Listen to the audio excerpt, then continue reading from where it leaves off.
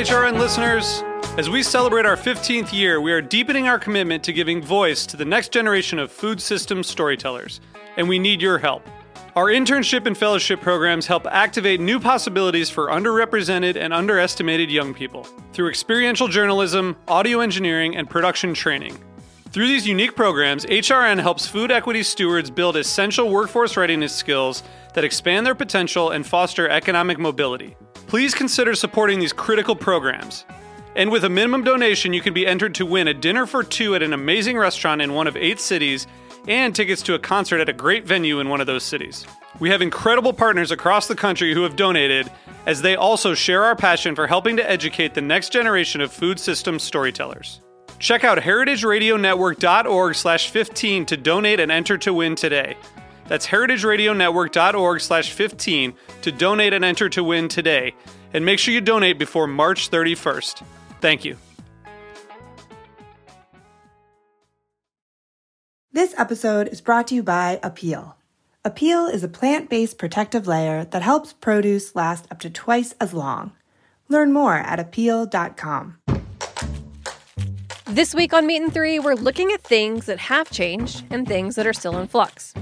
From mothers balancing new lifestyles to the social stigma surrounding pumpkin spice. You got rid of the star rating system and talked about, I'm not going to use the word ethnic when I talk about food. They recognized that safety was our motivation, and they were very receptive to the changes, understanding what we were trying to accomplish.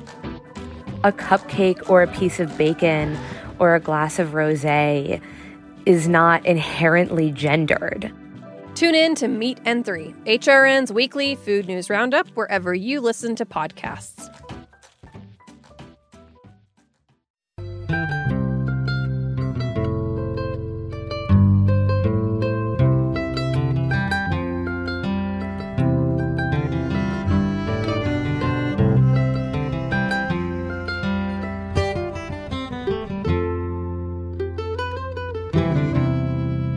Hello, this is Lisa Held, and you're listening to The Farm Report, a Heritage Radio Network show about the people, processes, and policies that shape how food is produced today. Producing food requires land. As a result, forests are often razed to make space for crops or animals, creating environmental trade-offs. But what if there were a middle ground between forest and farmland? My guest today is Jacob Grace, a program manager at the Savannah Institute based in Madison, Wisconsin. And we're going to be talking about a farming system called Agroforestry. Jacob, welcome to the show. Thanks, Lisa. Glad to be here. So I want to just kind of make this episode essentially an Agroforestry 101 to really give people a sense of what this looks like. Before we dive into that, why don't you give listeners a quick overview of what the Savannah Institute is? Sure. So the Savannah Institute is a nonprofit organization. We're based out of Madison, Wisconsin, but we're working throughout the upper Midwest, and our goal is really to lay the groundwork for agroforestry throughout the upper Midwest. We're a pretty young organization. We've really only been active for about 5 years now, but we're working with a lot of partners and have a lot of new projects coming up. So we're eager to try to expand and support agroforestry as much as we can here in the Midwest. Got it. And what's your background? I grew up on a farm actually in northern Missouri, and my parents are still on the farm and raise beef cattle, do some grazing, and then also raise prairie plants, which is kind of unusual. Wow. And we also had a fair bit of timber on the farm growing up. My parents still do. So I was involved in doing some forestry work as well. And after growing up in northern Missouri, I ended up at the University of Wisconsin studying agroecology, which is just kind of a cross between conservation biology and agriculture, or agriculture and ecology, as the name suggests. And And it was while I was doing graduate work here at UW-Madison that I first learned about the Savannah Institute and was really interested in what they were doing, and ended up getting to work for them now. So that's how I got where I am. Got it. Well, and it's cool that there's kind of a direct line between the work you're doing now and the farm you grew up on. That's definitely. Yeah. So, okay, so I'm going to just throw this out, the most basic question ever. What is agroforestry? Yeah, that's a great place to start. And I try to keep it simple. I know there are a lot of definitions floating around out there, but I think agroforestry is anytime you're using trees for agriculture or using trees for farming, basically. And so that can incorporate a lot of different things. And the USDA recognizes 5 main agroforestry practices. But if you go to other parts of the world, especially, but even in Europe, they kind of laugh at the idea that there are only 5 agroforestry practices. There can really be a lot of different potential things people could be doing. And when you get into the tropics, that's a whole other world in terms of agroforestry. So to just try to kind of keep it simple, I often define agroforestry as just anytime we're using trees or even shrubs, tree-like plants for some type of agriculture or farming. Okay. And I didn't realize that other parts of the world were using agroforestry so much. Is the U.S. sort of behind on that front? Well, I think to look at it historically, agroforestry is one of the oldest types of agriculture of all. And, it's been done for thousands of years, really, and around the world. And a lot of indigenous farming practices incorporate some type of agroforestry. So, kind of taking the long view or the historical view, there's a lot of different stuff out there. And again, using my pretty broad definition, agroforestry has been going on for a long, long time and in a lot of different parts of the world. And that's part of why it can be difficult to define, is that in different parts of the world, it can look pretty different, especially thinking about in the tropics compared to someplace like where I'm at in Wisconsin, where we have 4 very specific seasons and we have a very hard winter. And so it really changes what's possible here. Right. I think it's like a lot of things in agriculture. There are practices that have been used for a very long time, by many farmers, and then they some fall out of use, or maybe they're used on an ongoing basis. But then there's a word for it, and it's like, oh, what's this new thing, right? Yeah, that's a good way to put it. Yeah. Yeah. So you mentioned the 5 practices that the USDA recognizes, and I know the Savannah Institute works on kind of educating people on those 5 practices. So I thought one way to do this is just kind of go through each of those and talk a little bit about each one. Yeah. So let's start with riparian buffers. How do you describe a riparian buffer? Yeah. So a riparian area is kind of the boundary of land right near a body of water. So if we're thinking about things like erosion or pollution, riparian areas are really important because it's kind of the last place to stop some of these things from going into a body of water and potentially contaminating it. So there are a lot of different things that people do in these riparian areas to try to reduce soil loss or potentially prevent some of the runoff or things like that. But in terms of agroforestry, one of the things you can do is plant trees. And that means that there will be roots in the ground there all year round, helping stabilize that soil. And that can kind of anchor some additional habitat or ecosystem functions that can hopefully filter some of that water as it's running off the land, getting down to that body of water. So to just keep it simple, it's planting trees near the edge of bodies of water, like streams or rivers or lakes or something like that. Right.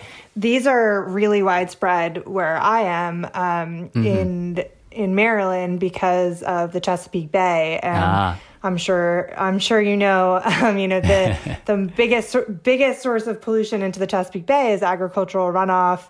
Our watershed includes farms in New York, Pennsylvania, Maryland, and Virginia. And one of the biggest things that has been effective at keeping those nutrients out of the bay is planting riparian buffers along streams and just all the waterways that lead into the bay. So that's one that we talk a lot about in the Mid-Atlantic for sure. Got it.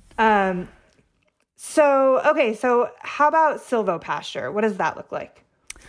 Yeah, so silvopasture is, by the USDA definition at least, it's the agroforestry practice that brings livestock in mainly. So silvopasture is a combination of three things, and it's important to have all three. You got the livestock, you have trees or shrubs, and then you have some type of forage that you're growing beneath those trees. Especially where I am in Wisconsin, there's a pretty negative history of people doing unmanaged grazing in the woods, which is not the same thing as silvopasture. That's just letting your livestock run around in the forest, and it is usually detrimental to the trees and the habitat. But when it's done well, silvopasture is the incorporation of livestock and tree crops, or some type of tree, and then forage or something for the livestock to graze, and managing that in a way that all three kind of mutually benefit and support each other. Right. So that one really applies to livestock, to farmers that are raising animals. And then on the other hand, we have alley cropping, which is more for cropland. That's right. It's exactly. So alley cropping is planting trees within existing crop ground, basically, and then having rows of trees that gradually mature, and depending on how you're doing it, you'll probably keep raising crops for a while until those trees get larger and form a canopy, and then you can either shift over to silvopasture or do some type of forest farming underneath. But alley cropping is really just a way of raising rows of trees within or alongside of crops. Are there certain crops that are best suited to that kind of system? That's a good question, and I think the answer is complicated because you can also be planting a lot of different trees in these rows, and this is something we're working on at the Savannah Institute, is thinking about, depending on what type of trees or shrubs you're planting, what kind of crops go well with that.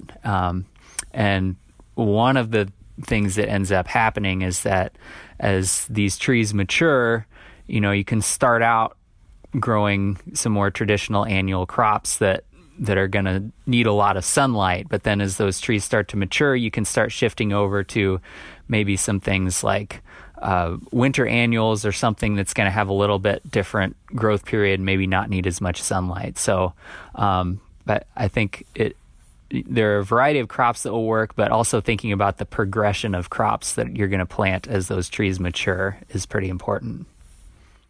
Got it.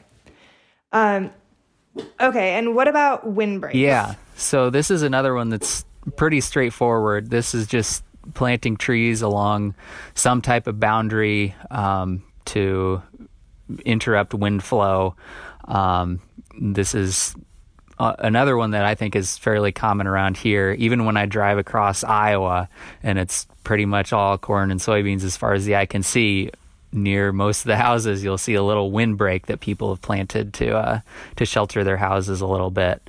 And this is something that farmers will use these windbreaks to help prevent wind erosion or reduce wind erosion. And then also now more and more people are planting these windbreaks to help to try to prevent pesticide drift or any type of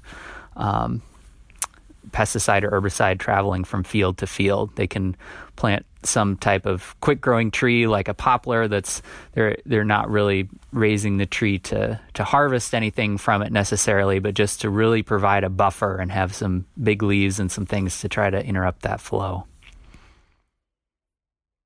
That's interesting. And the trees aren't affected necessarily by the idea drift? is the trees would be negatively affected, but hopefully it would, reduce any more serious impacts to the field. It would still stop it from... Yeah. Okay. Okay, and the last one is funny because it sounds kind of just like the word agroforestry, forest farming. Yeah. So what is forest farming specifically? Yeah, so forest farming is thinking about using forests to produce agricultural products, basically. It's often easiest to explain with examples. So things like sugar maples, raising, maple syrup is an example of forest farming. People that are using forests or, different setups with forest logs or things like that to raise mushrooms is another common example of forest farming. So it's something that we're, at least in the Midwest, we're not used to thinking of farming happening in a forest, but there are certain things that you can raise that you do want to have in a forest or even under shade. So things that you don't want to have out in an open field. And again, it's something that, we're used to raising crops and fields that need lots of sunlight, but there are some of these other things that you can raise much better in a forest in a shaded system. Right. Are there risks to that approach in terms of disrupting the forest itself? Yeah, so that's a very important consideration, and it depends on whether if you have a really nice pristine forest, then hopefully you're managing that for habitat or for ecosystem services rather than just for agricultural production. But in thinking about kind of the timeline of some of these agroforestry practices, if you're doing something like alley cropping, you're starting out with these small trees that are getting larger and larger, and then at some point you may end up with this field that is a mostly closed canopy of trees, and then you might want to think about what are some things you can raise under that canopy where it's not really a really pristine forest that's really good habitat quality, but it is still a closed canopy and shaded, and you might want to think about how to use that, and forest farming would be a good option. Okay. So, agroforestry is not well known, I would say, at this point. I mean, like you said, I think probably some people are using some of the practices and might not even realize that there's a name for it. But overall, it doesn't have a lot of widespread, there isn't widespread sort of awareness. How do you have any sense of how many farmers at this point are using agroforestry, or if one or a few of these practices are much more common than others? Yeah, so I think you make a really good point that I think more people are doing it than realize it, especially when it comes to things like windbreaks and riparian buffers. And because a lot of these agroforestry practices have kind of fuzzy definitions like we've been talking about, or because people don't necessarily realize that they're using agroforestry, it is hard to know how widespread it is. The USDA has started trying to estimate how many farms are using agroforestry, and in the last couple of agricultural censuses, they've had a question about whether or not farms are using some type of agroforestry. So in the 2012 ag census, it's listed as about 2,000 farms said they were using agroforestry. And then in the 2017 ag census, it said about 30,000. But apparently the definition that they were using changed in between those two surveys. So they can't really be compared to each other. But and that also doesn't take into account, that's just talking about number of farms. That's not asking number of acres, which in some ways is the more interesting question. But I think it's safe to say there are a lot of farms that are using some type of agroforestry, but how many are actually, really aware of that and doing it on a large number of acres, I think is pretty small. Yeah, that's interesting, though, that they're collecting stats at the USDA. I didn't realize that. I've spent a lot of time looking at that ag census data. So next time I'll go in and check out the agroforestry stats. And don't be fooled, because it does sound like they changed how they were calculating it between the last two. So it seems like a pretty amazing increase, but that's not necessarily the case. I'm sure that's a bummer on your end. You're like, wow, everyone's doing agroforestry. It's incredible. Yeah. All right, we're going to take a quick break. We'll be right back. This episode is brought to you by Appeal. Here at HRN, we care about reducing waste across our food system, from farms to home kitchens. We know that about half of the produce we grow ends up in the trash. We want to enjoy produce at peak freshness and reduce the amount that gets thrown away. That's where Appeal comes in. Appeal is a plant-based protective layer that helps produce last up to twice as long. It's edible, invisible, and imitates how peels naturally protect fruits and vegetables.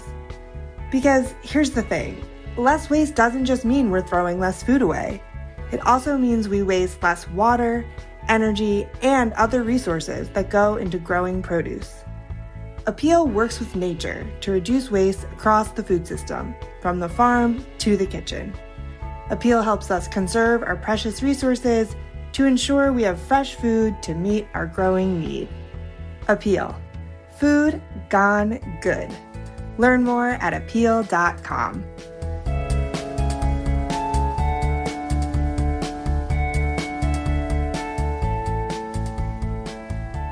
All right, we're back. You're listening to the Farm Report on Heritage Radio Network. I'm Lisa Held, and I'm talking to Jacob Grace from the Savannah Institute about agroforestry. So, Jacob, we've been talking about what agroforestry looks like, what it is, what the practices are. What are the most significant benefits? Like, what is the point of all of this, essentially? There are a lot of benefits. Let's start with the environment. I'll try let's start with the environment. Focus on a couple big ones, and the environment's a great one to start with. And in particular, at the Savannah Institute, one thing we're really focused on is carbon sequestration and climate change mitigation. And so agroforestry, being a perennial type of farming, means that there are roots in the ground all year round. It's building up that woody biomass, so that's taking carbon out of the atmosphere, and as much as possible getting it down into the soil where hopefully it's a little bit more stable. And then also, in putting that carbon down into the soil, building soil organic matter, hopefully retaining some of that soil, preventing soil erosion. So from an environmental perspective, there are a lot of benefits of trying to incorporate agroforestry, and I think it's important to include that those are environmental benefits on working agricultural lands.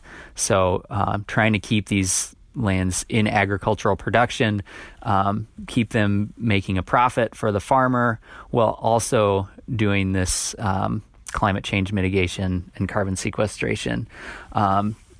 And just looking at let me pull it back up here. Project Drawdown lists silvopasture as number 9 on its list of climate solutions. So that's number 9. It's right in between solar farms and rooftop solar panels. So I think that kind of puts into context where just the impact that some of these agroforestry practices can have if they're adopted on a pretty broad scale and if they're done correctly. So environmentally speaking, agroforestry has a lot to offer. Right. And then what about benefits for farmers? Like, are there ways that it can make a farm more financially viable, more resilient? What does it look like for the So this farmer? is another thing that we're really interested in. at the Savannah Institute, and we're thinking about the environmental side of things, but especially here in the Midwest, also thinking about the fact that for these to be widely adopted, they do need to be profitable for farmers and for landowners.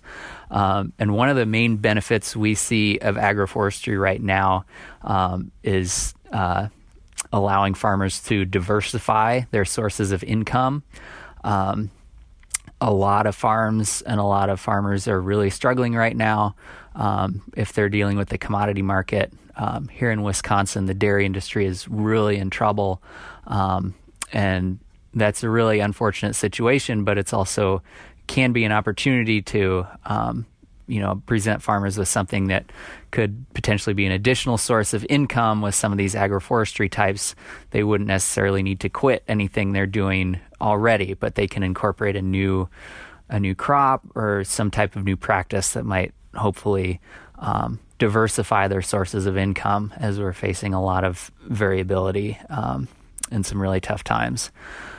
So in addition to that, providing diversity of income sources, another bonus of agroforestry that we talk a lot about is something that's called over yielding, which sounds like it might be a bad thing, but it is actually, it's a tricky term, but it's the idea of basically getting 2 or more crops off the same piece of ground. So, farmers are always interested in getting the highest yields they can, but that's usually off of just one crop. If you bring in agroforestry practices, you can start getting multiple yields off the same piece of land, which is a way to kind of raise that ceiling or to over yield, basically. So if you're thinking about something like alley cropping, you could be raising pretty close to the normal amount of some crop that you'd been raising on that field, but then also growing these trees that are ultimately going to be producing something as well. So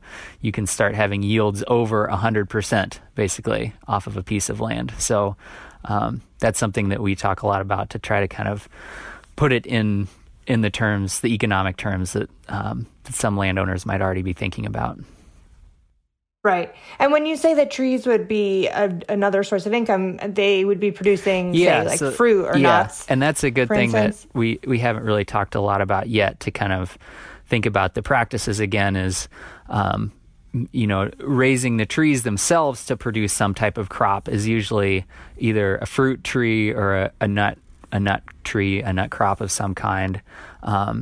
And then also some of these shrubs that, don't look like trees. We wouldn't think of them as trees, but they are technically an agroforestry crop. So a lot of different berry bushes, for example, get kind of lumped in with agroforestry and have a lot of the same benefits.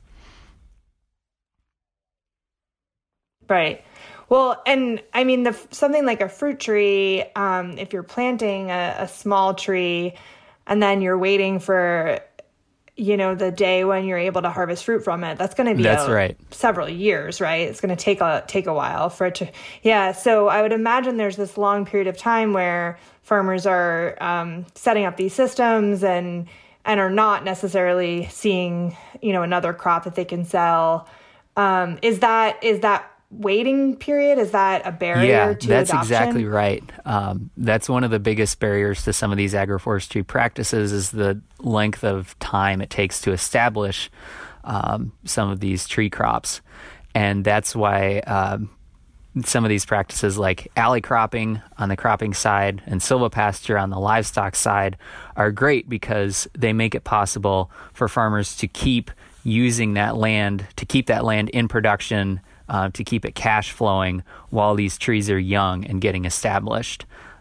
So that's really a major benefit of those two practices, and why we at the Savannah Institute are doing a lot of work and a lot of research on those practices, because when it comes to expanding agroforestry, that's going to be one of the first hurdles that a lot of people have to overcome is what are we going to do with this land as we're waiting for these trees to grow? And so that's where things like alley cropping and silvopasture really have a lot to offer. Right. I mean, theoretically, you could be already farming that land. You would already have it, and you're just adding to it, right? So you don't need to actually acquire more land, right?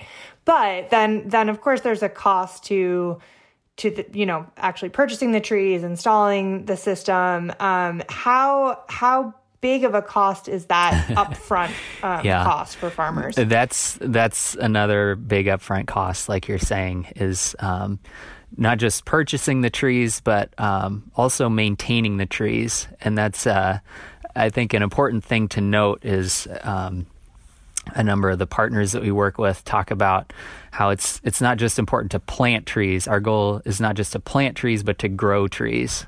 Planting trees is kind of this one-time thing that you get them in the ground, then you walk away. But that doesn't necessarily have any benefits if that tree doesn't survive. What we are really trying to do is to grow trees, so get them planted, and then the years of care that follow that to make sure that tree becomes an effective crop and starts sequestering carbon and getting all those benefits is really a long-term thing. And most of the cost is right up front when you're not getting any return off of that tree yet. So there are some pretty big upfront costs. And then another major obstacle that kind of goes along with that is land access. And perennial farming systems like agroforestry kind of force farmers and institutions really to kind of think more long-term than they're used to thinking necessarily. So if you're going to do agroforestry on a piece of land, you kind of need to know that you are going to be able to have access or have control over that land for at least 10 years, probably at minimum. And a lot of our land leasing policies and just kind of our, a lot of the structures of how we access land in the Midwest are not really set up for that. And that's not necessarily a financial obstacle, but it's related of, to really establish some of this agroforestry, because a lot of young you need farmers, to have an agreement that allows you to have control over that land systems, for but decades, a lot of them really, are renting land in the beginning and don't have the capital and that's kind of a to tricky purchase. problem, but we're doing some work on that too. Like you said, you can't be planting trees that for, that are going to be growing for decades if you've got a 2-year lease. It's just crazy. So there are some barriers, but there are these exciting benefits potentially for the environment and also for farmers. What are some things that are happening at the Savannah Institute or that others are doing that you think will really have an impact on expanding agroforestry and overcoming some of these barriers? That's a good question, and it's a tough one to think about. I think one of the first things that we're trying to do at the Savannah Institute, especially as kind of a young organization, is just kind of gathering the elders. So here in the Midwest, there are some farms that have been doing agroforestry for decades already.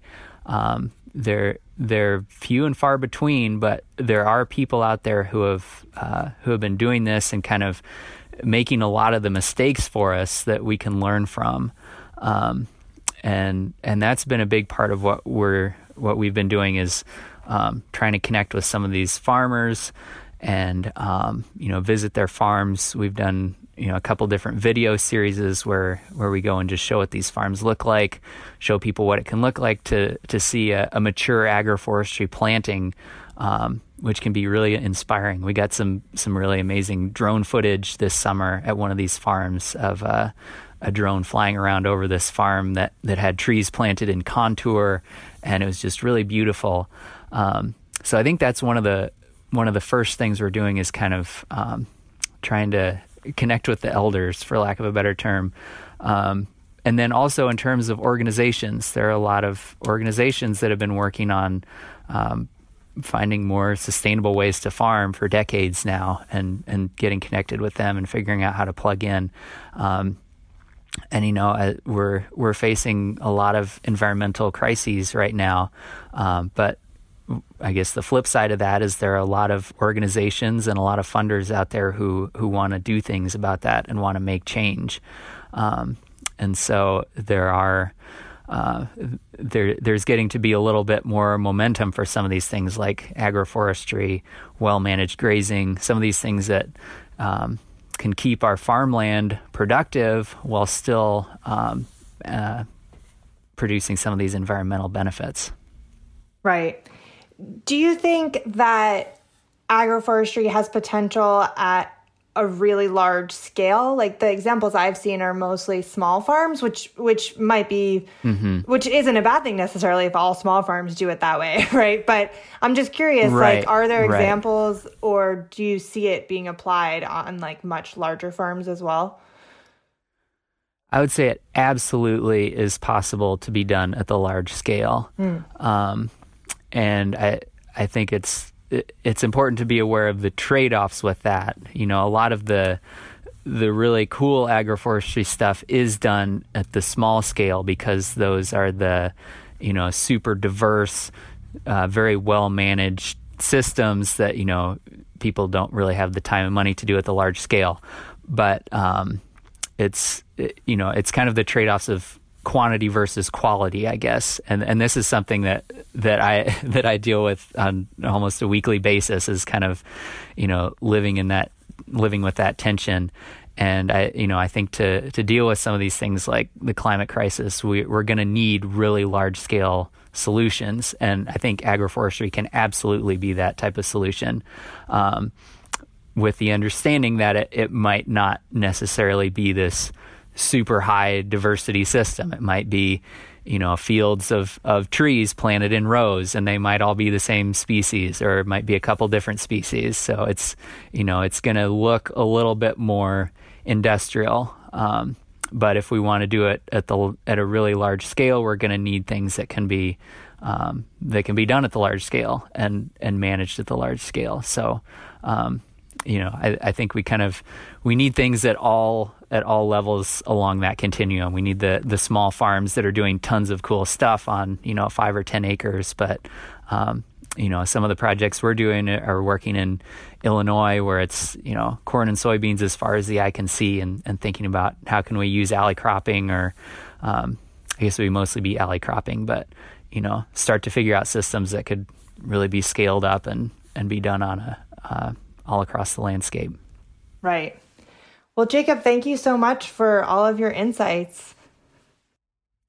Yeah, Lisa, thank you so much. I'm always happy to talk about agroforestry. And thank you all so much for listening to the Farm Report on Heritage Radio Network. If you enjoyed the conversation, please subscribe to the podcast, rate it, and share it. Until next time, this is Lisa Held.